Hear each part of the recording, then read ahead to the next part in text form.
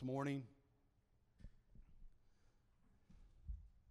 I'm going to start a new series today, and I want to share with you the next several weeks. So hopefully you can be here the next several weeks. Every week be here, but we want you to be here the next several weeks as we get into this new series. We're going to be diving in, and it may just be a little bit more teaching today. So, how many of you love the Lord this morning? It's quiet in here today. Just the presence of the Lord is here, right? There's peace in the house this morning. I feel His peace, and I feel His joy. And what we're going to be talking about this morning is it's a hard talk this morning because it's not one of those like cheerful type messages, because it's just the state in which we live in, and we know that there's a spiritual war that's taking place, right? And as believers in Christ Jesus, we are prepared, and we should be prepared for the war that's at hand. And we know that's happening right now. So, talking about, a spiritual war is not the most desirable thing to talk about, but it's a necessary thing to talk about, isn't it? Because it's true. And as we look in here this morning, we see a lot of people that, we're dressed up. We may not be dressed up in suits and ties, but, we're dressed nicely in here this morning. But if you could see in the spiritual, there are a lot of people that have been in a battle, who have scars, spiritual scars. You have wounds because you have been in this spiritual conflict for some time. And maybe some of you are just starting off in this walk with the Lord. And I want to let you know that it's not a cakewalk, is it? It's not a cakewalk. It's more of a conflict. And we have to have that heads up going into this. And we do people a disservice, don't we? If we try to tell them and paint a picture of it, everything's just going to be rosy and we're going to tiptoe through the tulips or whatever that is. But it is a conflict in life. It's not a playground, is it? It's a battleground, and that's what we're looking at. That's what we're going to be talking about over the next several weeks. And I hope that you can just track with me today and over the next several weeks. We're going to be in Ephesians chapter 6. That's going to be the base. We may not get too much of Ephesians chapter 6 today, but we're going to be getting there throughout the next several weeks. We're going to be taking a look at the armor of God, and we're going to be talking about some necessary things. We are in a major, it's been going on for thousands of years, this attack on God's people, hasn't it? The attack on God's people isn't something that's new. We know that's been going on from the very beginning. So we're going to be talking about that. We're going to be talking a lot today. We're going to be looking at Satan. I hate even bringing up his name, but he is an adversary. He's the one that comes to steal, kill, and destroy. He's a thief. And so we're going to be talking about him today. And what he wants to do is bring down you as an image of God. We're going to be talking about that this morning. So we know that spiritual war is inevitable. The day you gave your life to Jesus, how many of you know this to be true? That your spiritual eyes were awakened. Okay? That was the day that the devil started war on each and every one of us, the day that we give our life to Jesus. Isn't that true in here today? The day you give your life to Jesus, your spiritual eyes are awakened, and now you are a threat to the adversary, the one who wants to steal, kill, and destroy. You have a target on your back because he wants to take you down. That's not cheerful news today, is it? But it's reality. It's truth. It's where we're at. We see it being attacked on all fronts of our society today. The Christian life is a struggle. It's a fight. It's a clash. That is what a conflict is. And so today, if I was to title this message in this series of the armor of God, I would title it just something very basic and simple: conflict or concession. And no, I'm not talking about the stands at a ball game. We're not talking about a concession stand. We're talking about making negotiations with Satan. Okay? That's what we're going to be talking about as we go along through this morning. I know that war is not what people want to hear. It's not desirable. It's not the appealing part, but it's inevitable. Much rather come in here today and talk to you about maybe the fruits of the Spirit or the gifts of the Spirit. But war is at hand, and it has been the day that you gave your life to Jesus. That is nothing new to us in here this morning. We all know that this is a war that we are in. And how are we going to handle the war that we're in? Are we going to be a part of this, this strategic plan by God? He has a strategic plan, just as the enemy has a strategic plan, right? God's plan is the plan I am with today. I don't want to be associated with what the devil has planned. I want to be about God's plan this morning. That's a good thing since I'm a preacher of the good news and the message of Jesus Christ, right? We want to be about God's plan this morning. Everybody in here today, you're here today. You want to be about God's plan today. You are here, you're saying that I'm a follower of Jesus. I'm a believer in Jesus Christ. Hopefully that's what you're saying. That's what we're saying. If not, hopefully that's what you want to be, is a follower of Jesus. Okay? If you're watching online today, if you're not a follower of Jesus, we want you to be a follower of Jesus. But as we do start this journey with Jesus, we know it is a war. It's a conflict that begins. More than once you read in the Bible about the Christian life being compared to a battle, right? We're not talking about some kind of militarized church. That's not what we're talking about. We're talking about a spiritual war that takes place. And many times throughout the Bible, you see it being compared to a battle, a conflict. The first verse I want to pull up there in 2 Timothy 2:3, and I believe we have that to pull up. It says, "Share in suffering as a good soldier of Christ Jesus." That's wording that shows us that we are with Jesus. And he used the words as a soldier, right? We have enlisted into the Lord's army this morning.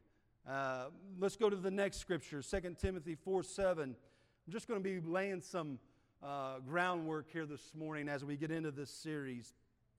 2 Timothy 4:7, it says, "I have fought the good fight. I have finished the race. I have kept the faith." He's talking about a fight, fighting. Anybody in here know that this has been a little bit of a conflict since you've been hanging out with Jesus and you've asked Jesus into your life? I mean, you know, it's been a little bit. Anybody raise a hand and say it's been a little struggle. It's been a little conflict along the way, right? It has been. We know that that's true. And for some, we get weary in doing good. It's kind of like we got to be careful that we don't get weary in the fight, because it is a fight. And the fight needs you this morning. It needs each and every one of us. Yes, we say that the Lord fights for us, and He does. But He's asked us to come alongside. He's asked us to have a part in this battle that's taking place, and that's being waged on every family in America. We know that's true, right? Is there a family in here today that you have not felt like you have not had war waged against you? Right? I mean, I could look around and we could share some stories and we could say, I know that's true. I felt like I've been in a conflict from day one. And it doesn't always feel like you're in a conflict or a war, but it's a constant thing that's there because you have a target on you and He wants to take you out. It's a bottom line, isn't it? 1 Timothy 6:12, it says this. It says, "Fight the good fight of faith." There it is again. "Take hold of the eternal life to which you were called, and about which you made the good confession in the presence of many witnesses."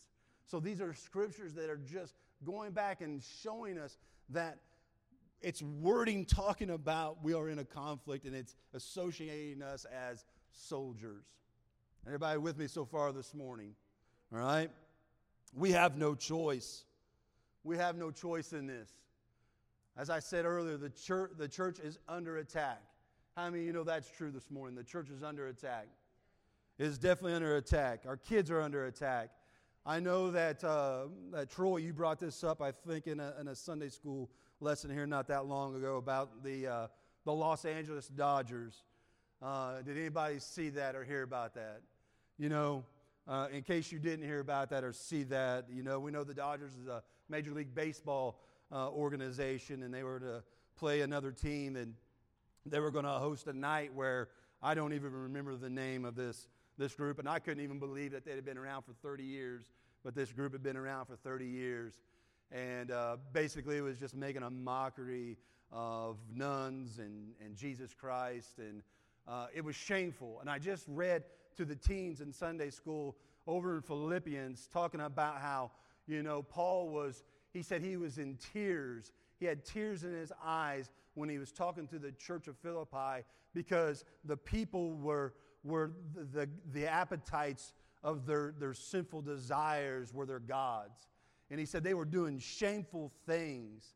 And what we were seeing there with the Dodgers, and you're seeing manifestations of shameful things being full-fledged right before our very eyes. They're no longer in secret rooms. They're in wide open spaces and stadiums. And so when you see that is shameful things that are taking place. And not to get graphic, did you see what some of the things they were doing on there? I don't even want to go into it because it's disgusting, okay? You see this attack happening against the church, not just in the United States, but all over the world. We don't see it so much as far as a violence, as a martyrdom here, but in other parts of the world you see that, don't you? We've talked about that before, how you see brothers and sisters, they give the ultimate sacrifice, their life for the cause of Christ. We see different things happening here in the United States, definitely a moral attack that's been going on for quite some time now, but it's just more in your face. How many of you think this is true? I would make the statement that the more we see God manifesting himself, Satan will want to manifest himself to keep up, right? As we see the coming of Jesus Christ and we see more of a pouring out of his Spirit, you're going to see more of a pouring out from the enemy and those who follow after him of a display and manifesting themselves. I know that's true. We see it happening already. But we know who wins, don't we? The gospel is going to win. It is going to win. Jesus told Peter, he said, I'm going to build my church on you, Peter, and the gates of hell will not, it shall not prevail. So we know who wins this war. But we go through this every day. It's just part of the Christian life. It's part of the Christian journey. It's part of, just growing in Christ. And we have no choice. We will go through things, and it will be a conflict of sorts. Won't it? That's what it is. So what is your response to the conflict? I had 3 different responses that I thought of. Are you going to be an active soldier, which is what we encourage and what the Bible encourages us to be? And that's kind of the wording that we read in those Timothy verses that we read earlier. Are we going to be an active soldier? Are we going to be actively involved in what's taking place? Or will we be a pacifist? And will we oppose war? Because that's what it is. It's a conflict. And I will tell you this. I do know some followers of Jesus that they have chosen to be a pacifist. And they don't accept and they will not look at it as a conflict. And they will ignore what is taking place. Some people do that. And that's a dangerous place to be. I will tell you that. Being a pacifist spiritually is a very dangerous ground to walk on. We're not talking about a militarized church. We're talking about a church that understands what's taking place, which we do, right? That we're all a part of what's going on here. Or perhaps you're the negotiating type and you're making concessions and you want to make deals with the devil. That's dangerous. We're going to talk about that. Concession means the act of giving something up to reach an agreement. You can't reason with the enemy, can you? You cannot reason with the devil. Especially whenever the enemy is Satan. You cannot rationalize or even have conversation with the enemy. Now, some of you might be thinking, well, who in the world does that? There's plenty of people who will do that. They will negotiate things with the devil. You just leave me alone, and maybe I won't, stir up too much trouble. And we don't say that verbally, but we do it with how we live out our life. You leave me alone, I'm going to leave you alone. Right? Isn't that some of the mentality? You just leave me alone, I'm going to leave you alone. Right? So we do this negotiating back and forth. And he's using the same old tactics as he did back in the garden. That's exactly what Eve was doing. She was having conversation with the enemy. And when you have conversation with the enemy like that, he's very good at deception. He's very good at twisting the truth. Because here's the thing, if you negotiate and you make concessions with the enemy, it'll go something like this. Well, one little tad bit of that sin won't hurt me none. So you have a conversation and you negotiate with the devil. And you say, well, I can dabble a little bit in it and I'm okay. Because I always know that I can go back and God will forgive me because His grace is amazing. And that is truth this morning. Because that's how, as humans, sometimes we think. And we think and we know, well, I know that I know that Jesus Christ is coming back soon, and I know some of the signs. And some people will be like, well, I don't see that sign yet, so I can still live a little loose in my walk with Jesus. Is that too hard to preach in this morning? But that's what ends up taking place. It's like, I want to dabble a little bit, and then but we negotiate with the devil. And negotiations with the devil is not a good idea. I'm going to give you a comment from a former British intelligence officer who said this about ISIS. You remember who ISIS is, right? You don't hear much about ISIS anymore in the news, but we all know who ISIS is, I'm pretty sure. This British intelligence officer said this: you cannot negotiate with a mad dog. You cannot make accommodations for a mad dog. And you cannot do that with the enemy of your soul. There's no room, there's no time for negotiations. There's no room and there's no time to be a pacifist. There is a call for people to become active in this cause for Christ and the growth of the kingdom of God. If we truly believe, church, if we truly believe this, if we truly believe in the statement that Jesus is coming back soon, that would light a fire in every one of us, me included. Would it not? Would it not spark and fuel something in us to say, I have got to do something?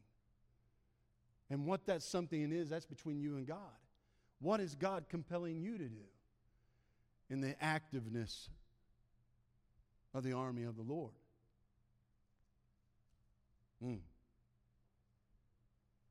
I want to recall how Satan's original aim was for revolution, wasn't it? Can we go to Isaiah chapter 14?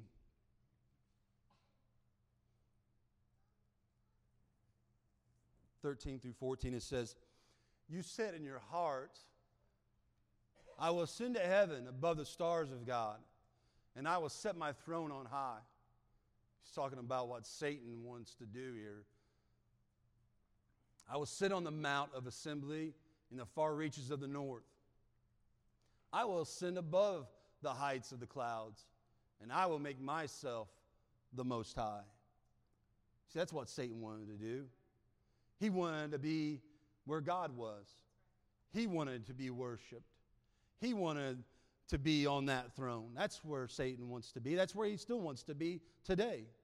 He still wants that place of majesty. He wants that. And here's something interesting. Anytime a new regime comes into power, they destroy the symbols of the old regime. I want to let that sink in just for a moment, and I'm going to expand on that. Anytime a new regime comes into power, they destroy the symbols of the old regime. You see, Satan wants God's majesty. And he wants all the glory. That's what he desires. You see, Nebuchadnezzar, whenever he went in to Israel and Judea at that time, when he went in and he took captive those Jewish people and he took them back into Babylonian areas, what was some of the things that he done? He renamed them. He took away what was their prior regime, what the name was given them, and he gave them a new name.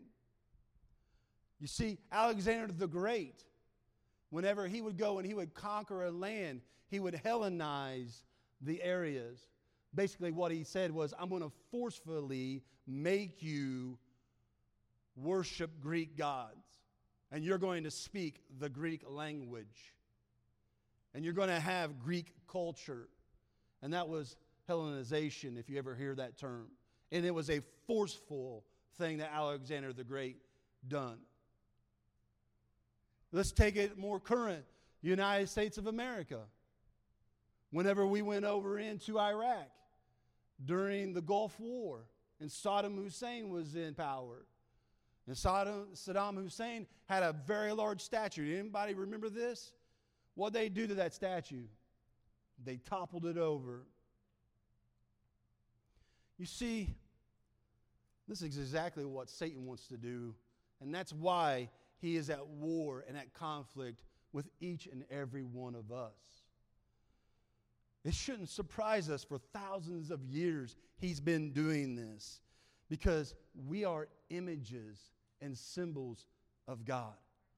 Because he says he created us in his image. So he wants to destroy. He wants to topple over the former or the current regime. He's not going to do it because he can't win. But that's what he wants to do. That's why he's attacking us as individuals, because he wants to destroy anything that's an image of God. The Christian, that's what we are. We're to be, right? We're to be that to non-believers, into our world, into our society, into our culture. So when we see the attack on the church, he wants to destroy it because he can't stand that symbol. He can't stand that image. He can't stand that resistance that's going against him. So he's going to do everything he can, possibly can, to take it down. You and I are made in that image. But Jesus says this. He says he has come that we may have life and have it to the full. The enemy may say he wants to come to steal, kill, and destroy, but Jesus says he came to give life and to give it to the fullest. So Satan tries to destroy God's image. He does. And God is working to restore it through Jesus. God's power is so much greater than Satan's power. That's nothing new this morning. That's nothing new. We know this morning, but his power is so much greater. And the enemy may look like he is winning in the battles right now. Is anybody tired this morning? Anybody tired of the war, the conflict? Can we just be real? Anybody in here be honest enough to say, I'm just frankly tired of the conflict? Maybe 3 or 4, 5, 6 of us.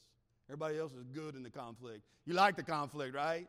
You like waking up every morning and confronting, Maybe we don't confront him face to face, but he manifests himself, He manifests himself in so many ways. Whenever you encounter somebody and they steal from you, or they cheat you, or they do this, or they gossip about you, or they do this, he's manifesting himself all the time. Isn't that true? And I'm getting so sick and tired of every time I turn on YouTube, it's always talking about manifestations of the enemy. That's all I see. It's just manifestations of the enemy, and manifestations of the enemy, manifestations of the enemy. And I get it. He manifests himself. But I'm like, believers, let's manifest some God up in this place.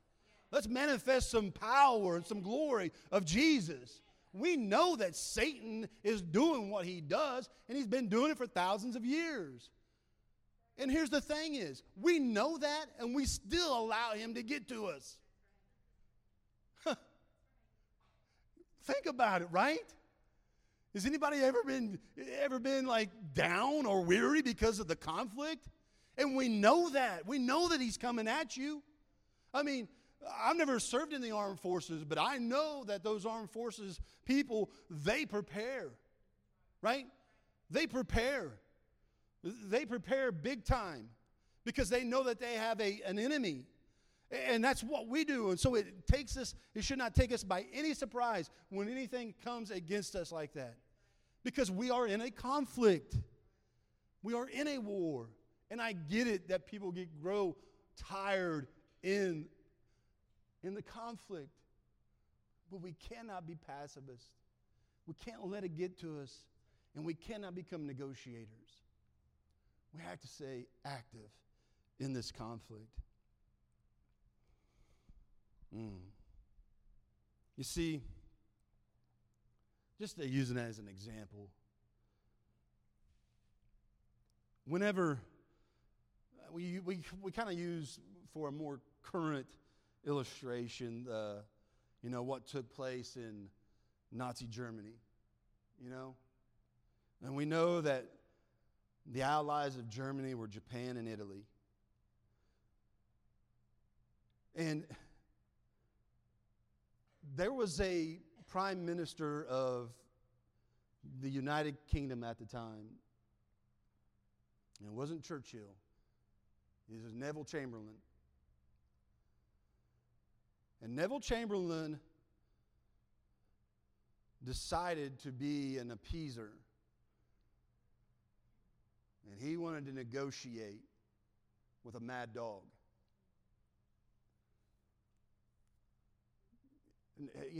Hitler wanted to eradicate all the Jews from the face of the earth. That's what he wanted to do. And, we're looking at this from a historical standpoint. We know what took place. At the time, they didn't. When Neville Chamberlain was, he was looking at it, he didn't want to get involved in the conflict, right? He didn't want to get his hands dirty, and he didn't want people of England to get involved. He was trying to save his men, right? He didn't want to get involved in the conflict. He probably was hoping that it would just pass along and pass, run its course and not come to his doors, right? Well, we know that didn't happen. And we know that Nazi Germany bombed London. At that time, when Neville Chamberlain was in as the prime minister at that time, there was a man by the name of Churchill. And he was coming over to the United States, and he was trying to get the United States to basically join forces because he knew that something was going to happen.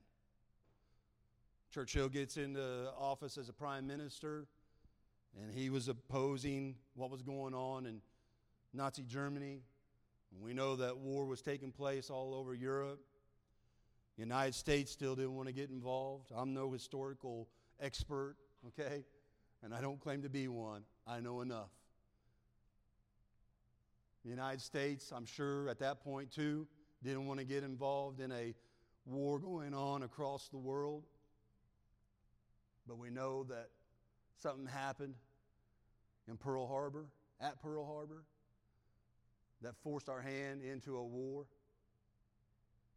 You see, we don't have the luxury of negotiating with this enemy. And we don't have the luxury of being a pacifist with this enemy. We don't have that. You don't have that luxury. You as an individual do not have the luxury of just hoping that he'll go away. It doesn't work that way, does it? But what we do have is Jesus Christ. What we do have is the Holy Spirit. Amen? As we get into Ephesians chapter 6, as we go along through there, and let's go there real quick. I'm only going to get through verse 10 today, I know, but I'm going to read 10 through 12.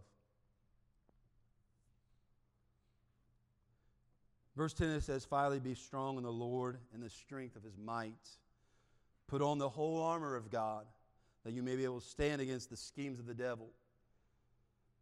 For we do not wrestle against flesh and blood, but against the rulers, against the authorities, against the cosmic powers over this present darkness, against the spiritual forces of evil in the heavenly places. And we're going to stop right there for this week as far as reading into Ephesians chapter 6. I'm going to go back to verse 10 here in just a moment. But can I tell you this? Pastor Tommy, as our youth leader, and I've told you this before, I'm sure, he drilled us with the armor of God. I mean, absolutely got this into our mind at a young age, the armor of God. And he would have us get up and recite the armor of God in class. And I was so nervous back then. I didn't want to get up in front of anybody. You know, I was like, don't pick me, don't pick me. But it would come around to me, and then I would have to, say something about the armor of God. But can I tell you how grateful I am and how thankful that he done that? At an early age, 13, 14 years old, he taught us the armor of God. And he stayed with that for the course of however long we were there, probably till we were 17 years old. I mean, so for about 4 years. And he would not let that go, talking about the armor of God. But he knew the importance of getting that into us at an early age. And here today I'm looking around and I'm looking at people, you know the armor of God. You know the importance of the armor of God in your life. We're going to be talking about that for the next few weeks. We're going to go through piece after piece of the armor of God. We actually gave him a statue. It's back there in the office right now. And it's a statue of a soldier with the armor of God. Or there's a shield there, that has the armor of God, and it has that written on there. But I am so thankful. And as we look into the armor of God, it is so powerful what we have as believers. We know that we're in a conflict. We know that we're in a war. But this war, Satan's already lost. But he still has a measure of rule and authority. And he's just like a pesky old bug or something. You know what I'm talking about? You get what I'm saying? I've been cutting like laminate flooring all week on a job, right? That doesn't sound fun, does it? My knees hurt today. Some of you guys who know, and you've done that you know what I'm talking about. But I didn't wear long sleeves and I didn't have gloves on. And when I would cut that stuff, there must be something in it because it's got into my skin. And it has just like made me itch. I was telling Dina I'm itching like crazy. And I'm getting these little things that keep coming up all over my arms, my hands, from the stuff in that dust or cutting that. And I just think, that's the devil's like that. He just gets under your skin sometimes. And if you allow him to stay there, he festers up. And he just does stuff that irritates the living daylights out of you, doesn't he? And he's destructive, and that's what he wants to do. And he wants to come and he wants to steal your joy. You know that to be true. When you've had joy, and then something happens, and he comes along, and next thing you know, you feel like your joy is zapped because either it's somebody or some things happen, and next thing you know, the joy of the Lord is gone out of your life. And that could just be everyday life, but I associate it with the devil. He wants to take us out. Verse 10, it says, be strong in the Lord and the strength of his might. I'm about ready to wrap this up, and I want to give you some things there at the end of this, the close of this message this morning. Be strong in that, right there in that first part of that scripture. It doesn't mean building up your own strength. We must be empowered or strengthened. You get what I'm saying? You can't just build up your own strength. It comes from the Lord. In the Lord. Notice it doesn't say by the Lord.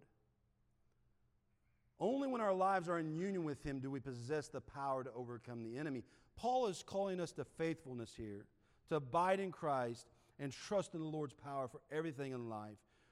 True Christian strength comes from recognizing our total dependence on God. That's what Paul meant when he wrote these words, I am able to do all things through him who strengthens me. Almost finished up. Something to mention here is this. That word strong in this verse in the Greek, and I've heard a lot of people preach this as dynamite and dunamis and things like that. And the actual Greek word right there, if you look it up in the Strong's where it says strong, that very first one, it's endunameo. Endunameo is a power whose purpose is to infuse a believer with an excessive dose of inward strength. This type of power is so strong that it can withstand any attack and successfully oppose any kind of force. That's the kind of power that is available to you and I. That's a supernatural strength that is available to believers in Jesus Christ. Now, I know we've heard that. That is endunameo. But if you go to that last word, strength, not the last word, but where it says strength of his might, that is a Greek word, kratos. And that Greek word, kratos, is a demonstrated power. It's an eruptive, it's a tangible power. Almost always comes with some type of external, outward manifestation. Kratos power is not a hypothetical power, it's a real power. It's the same power, if you can throw this one up there for me, Ephesians chapter 1. I don't know if I gave this one to you or not. Ephesians chapter 1, 19 through 20. This is the same power that's mentioned here. You see all this talk about being in a conflict or war to get really to this, to give an encouragement, because I know the battle gets weary. Here's the thing is, we have power.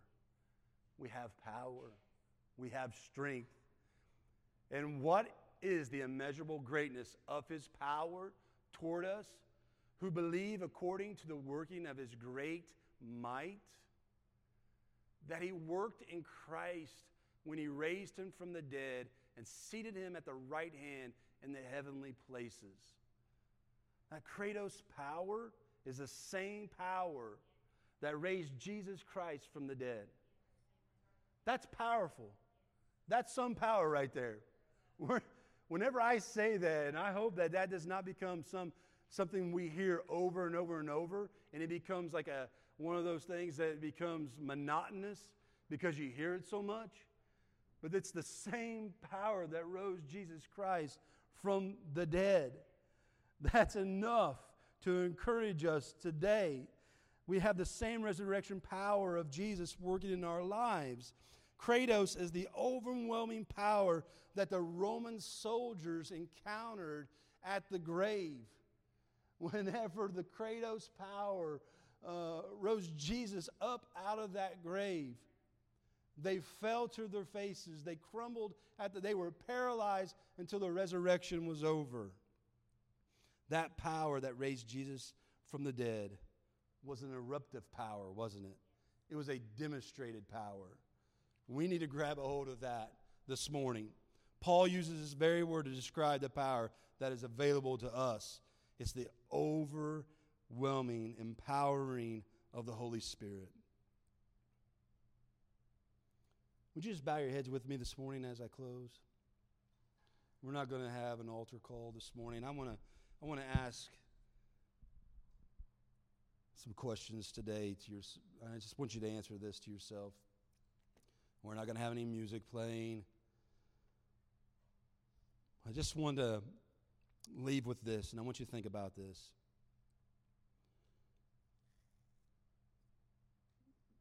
We obviously know that we're in a conflict. We're in a spiritual conflict. But the question today is whether you're going to win or lose. We know that Jesus won. But what will you do? Will you win or lose? Are you going to choose to be a pacifist, opposing the conflict and not become active?